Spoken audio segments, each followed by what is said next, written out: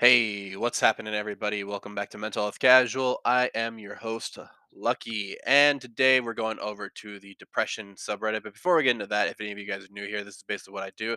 I just go to any subreddit that has anything to do with mental illness of some sort or anything like that, mental health, and try to give some advice. Try and learn something new. But I'm by no means an expert or professional, so feel free to take my advice with a grain of salt or apply it to your life however you see fit. So, um, was working on one of the videos, a video that should be coming out on Sunday, I believe. It got hit with kind of because we were talking about or for people that don't. Maybe you're new here, or just haven't been following the podcast, or don't follow the podcast consistently. I've been doing a lot of stuff on like addiction and stuff, and it's really um, it's really, and I just heard about although this happened about a month ago, the podcast came out February 3rd, so 2 days ago or something like that, maybe even earlier than that. And I heard that Bobby Lee, really famous comedian, relapsed. So that would have been back in January. And I'm doing a video about that right now. But hearing about people relapsing, I mean, relapse rates are very high. I just want to make that really clear. I was just hearing Steve-O talk about it with another old member of Jackass, I think, or Viva La Bam. I can't remember off the top of my head. They kind of intermingle, but um, when it's a really high number of relapse rates, to be honest with you. Um, and it really does suck, and it's one of those things that I always say it's like a commitment every single day. Obviously, maybe more of a metaphorical commitment to a certain degree, but it's a commitment that you make every single day to yourself to make sure to not drink, and that can be tough for a lot of people. That's tough for me, especially when you see the culture and you. By the way, not blaming the culture or anything. I'm just trying to say. It's our culture and around the world, right? Alcohol is a very big fixture in all cultures, it seems like, or some form of it, and it's hard to get away from it. And typically it's used in celebrations, all that kind of stuff. So the minute you don't want to have alcohol, it becomes a little bit like, what? You don't want any alcohol? That's crazy. They kind of look at you very strangely or anything like that. But I've enjoyed being 2 years sober, and it definitely helps me to connect with people on here. Obviously, I would not be able to do a channel like this if I was drinking a lot, that kind of stuff. So I wish Bobby Lee the best. That video should be out tomorrow. We're gonna be celebrating my mom's birthday tomorrow. So hopefully I can get it out tomorrow. um, but anyway, guys, why don't we go into the first post right here. A little bit of a sad one here. 4 years since my mom committed suicide. On the 4th of February 2018, my mom committed excuse me, my mom died unexpectedly. She died on the dining room floor while I was sitting a few meters away in the living room. I discovered her body. I was 15. It wasn't until a few months ago that I discovered it was a suicide. I feel like a horrible daughter because I forgot. The only reason why I remembered is because my dad marked the date on the calendar. A lot has changed in the past 4 years. I was so naive back then. I missed all the signs, the red flags. I had no idea what was about to happen on that Sunday morning. I haven't done anything in her memory. I never do. I don't like thinking back to when my mom was alive. It's weird because I can think back to the day she died without getting too upset. But I can't think about my mom in general, how poorly she was, or the trauma she went through. I hate thinking about those things. It's too painful. She suffered so much. No one ever understood how she truly felt. No one ever took her seriously enough. She didn't deserve it. Sometimes I wonder if she ever felt genuine happiness. Not everyone has a happy ending. My mom didn't. Who's to say I will? Yeah, and so this is why I always try and relate to people or tell people, you aren't the only one affected by your suicide. If you try and commit suicide, you are not the only one that is affected by it. And it's tough because all of a sudden, even when I hear about, I know that we were just talking about. I believe her name is Kelsey, but I could be completely wrong. Kurst or something like that. She was the former U.S. Miss USA that was an employee of Extra that committed suicide. Um, even if you're not famous, right, you still get added to these statistics that affect us to this day. Seeing those statistics is not great for me. I hate kind of hearing about how many people kill themselves every year. especially during the pandemic. And for me at least, I've always I've always empathized with those people because I know what it's like to look into the abyss and not be able to find your way back, right? um, and to be lost in it, almost to see it as if it's reality. If you metaphorically speaking, if you want to think about it, if you're looking down at an abyss, or you're looking down at a well, let's say, let's use the metaphor a little bit more appropriately. If you're looking down at a well that's all dark, it's covered by the roof thing, but you're only looking down the well, you never notice the sun that's above you, right? And it's a lot like that. You just never notice that sun, that hope that's around you. And it's hard to look. You really need to look. I mean, it's not like, the sun. I mean, I guess the metaphor kind of falls apart because it's really hard to find hope sometimes. It's not as easy as looking up and seeing the sun. Sometimes you have to find it in little cracks. Um, and that can be tough to do, but committing suicide is just not the answer. It tends to have a domino effect of sorts, right? We have a daughter here who is, by the way, I'm not trying to attack her mom. I'm just trying to say the act of committing suicide. I'm more challenging or challenging the logic. Of course, there's not really too much logic there, but uh, I'm challenging the logic behind people who think that is a uh that's the logical thing, right? Like, oh, I'm useless, therefore I should kill myself, or I don't have a place in this world, therefore I should kill myself. There's not proper logic in there, and you have to be careful about falling down that rabbit hole, because eventually, enough negative self-doubt, uh and you're going to want to follow through with it.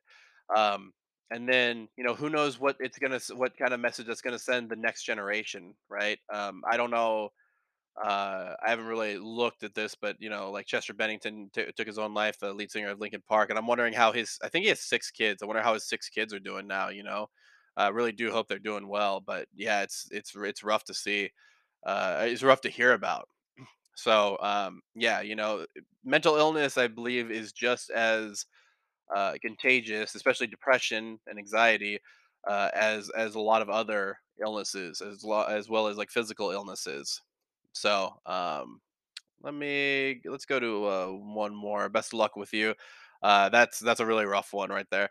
I ruined my life and I'm 23 years old. Wasted 6 years of my life playing video games, smoking weed to numb the pain of a breakup. I wish I hadn't done that. If you are ever going through something, please seek help and have compassion for yourself. Because of it, I have no money, terrible anxiety and depression, whilst my high school peers have finished college and are making good money. Wish everyone here great health and success. Yeah, and this is where the idea of not trying to compare yourself too much with other people comes into play, because when you're comparing yourself with other people, it's almost as if you set a benchmark for yourself. And the problem with that benchmark is, maybe they didn't go through a breakup. Maybe they went through different circumstances, right? Obviously, they probably went through their own struggles, but you were going through something, and the way you reacted may not have been the best, but it was probably, you probably had some form of depression in your life, or maybe you had more access, easy access to marijuana at that point. um and it's hard because once you compare yourself to somebody, you're only comparing the results, you're not comparing the journey. And that's important to think about, right? We only compare results, we do not compare the journey. And your journey is going to look a lot different than somebody else that maybe went through different struggles than you, right? Obviously, like I said, their struggles are very valid and all that kind of stuff, but it's going to look different. And I'm not saying that justifies where you are today, but at the same time, you're 23 years old. There is a lot of time for you to turn this around, especially at 23. Usually, once you're like 30 or something like that, or 35, especially as a man, it's you tend to kind of get looked at as a loser at that point. Not now. This is not me saying that you can't turn things around or it's too late or anything. It's just you have a lot more obstacles because society kind of views you as, you haven't gotten your stuff together yet, that kind of stuff. So you got to be kind of careful. But I've seen people where they have their whole life just destroyed, and then all of a sudden they're 30 something, and all of a sudden, they end up, whether it be like from having children or something like that, or just anything, they end up finding peace, or they end up somehow making it. And that's why I say it's never too late. Some people get their act together even later than that. Now that is a little bit tougher, but at 23, I know you can do it. 6 years is a long time, but believe me, that's around the same amount of time I was drinking. Right? Is that right? 21. Almost, almost. I want to say maybe about 25 or 26 is when I stopped drinking. So about 5 years, something like that. And I get it, man. Smoking weed and playing video games, there it goes hand in hand. I get it, dude. I get it. Um, but there's still plenty of time for you. And don't compare yourself to the where your classmates are now. We all start. Sometimes we end up having different starting points too. You end up stuck somewhere, and then all of a sudden, and it's hard to restart a race, right? Like, let's say you were gonna go for a marathon, and you were gonna, like, let's say you go for 20. Okay, let's just say something realistic, right? Let's say you have to go for like 7 miles, and then all of a sudden, about a mile three or something like that, you're like, okay, I'm gonna go take a break. Then all of a sudden, you end up spending, let's just say, a week smoking weed and playing video games. And all of a sudden, you're like, oh my God, I got to get the next 4 miles in, or whatever. I think I said 7 miles, 6 miles, 7 miles. So I need to get another 3 or 4 miles in. Oh my God. Well, I mean, playing video games and smoking weed is pretty good. It's hard to get back on it. Whereas if you finish the race, it's a lot easier on you, and it's easier to keep that momentum. And momentum is a really big part of anybody's mental health journey, because once you lose momentum, it's a little hard, or it can be really hard, excuse me, to get back on the wagon, so to speak. So that's why whenever we talk about relapse, it it can be really difficult to go through, because all of a sudden you're dealing with um, the guilt. You're dealing with, which is what this person is going through. It's not a relapse exactly, but they're going through the guilt after everything. They realize that they've wasted a lot of time over, maybe they think it's a stupid reason, like a girl. Um, Personally, I don't think it's a stupid reason. It's a very valid reason. Now, not to ruin your life for 6 years, but it is a valid reason to be upset. um, and yeah, you have to go through a lot of obstacles at that point, and the obstacles just kind of grow as time goes on. But the biggest obstacle is the first step. So once you can get past that obstacle, a lot of the other obstacles are not as were probably aren't as big as you think. So, best of luck with your recovery on whatever you decide to do. Really hope you're able to get some help. And as I've said before on this podcast, there are a lot of AA groups that are geared towards marijuana. So I believe, like I said, mostly I saw this in the Bay Area. I have just not looked at any around here in Texas or anything like that, but I'm sure there are around, but probably mostly where marijuana is prevalent. So the Bay Area would be a good place for that. Anyway, let's go over to the next post. How to answer, what have you been up to? How are you doing? What's new with you? Do you resent being asked that question? Resent the person? No. And, whenever somebody asks me these types of things, and I don't know exactly what to say, I will use, or let's say, oh, what have you been up to? I mean, I have a valid reason now, which is like I'm doing podcasting and all that stuff. But um, no, I've never felt resentment towards the question, so to speak.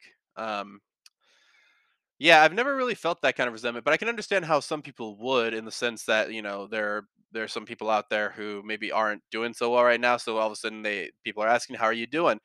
Well, most likely the response that they're expecting is, "I've been doing good, and how are you?" "I'm doing okay. How's it going with you?" That kind of stuff. Um, yeah, but with somebody that's severely depressed, this can seem almost like you're poking the bear.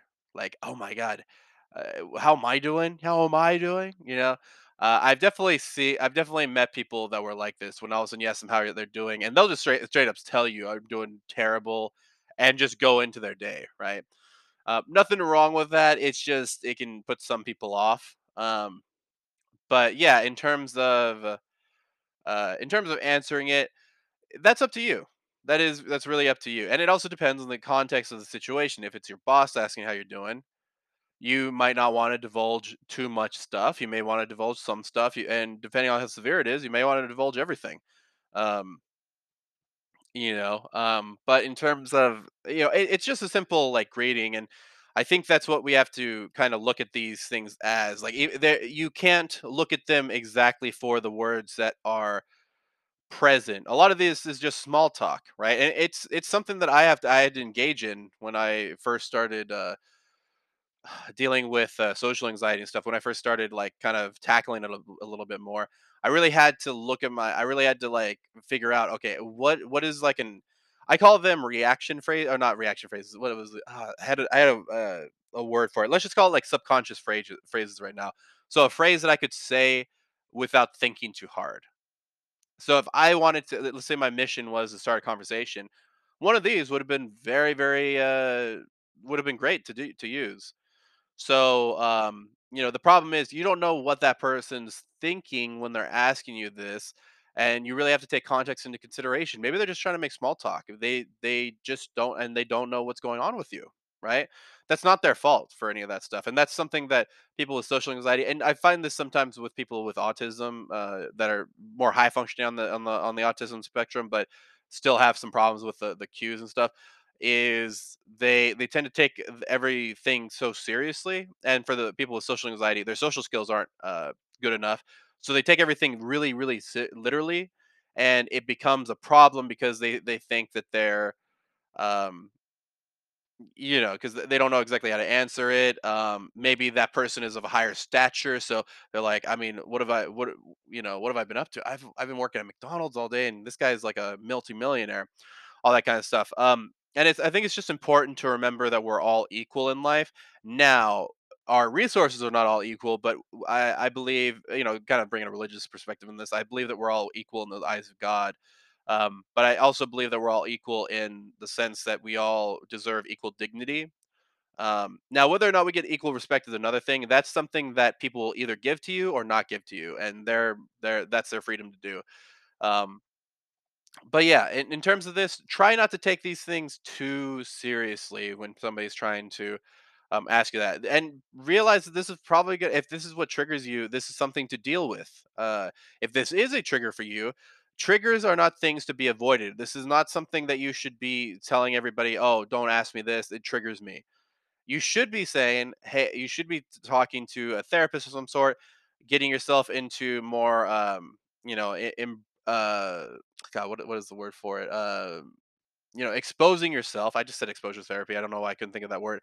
You should be thinking about exposing yourself to whatever is triggering you little by little, so that you can eventually get to it. Like one of my big trigger words was disappointment, because it reminded me of how my father felt of me. And so, but how many times are you going to hear disappointment in your life directed at you? Probably a lot. And it still doesn't feel great to feel that but then again, who feels great when somebody says they're disappointed in them? Unless it's some type of sociopath, right?